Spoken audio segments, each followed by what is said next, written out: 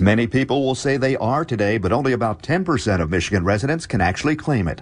I'm Murray Feldman with the Feldman Report on WWJ News Radio 950.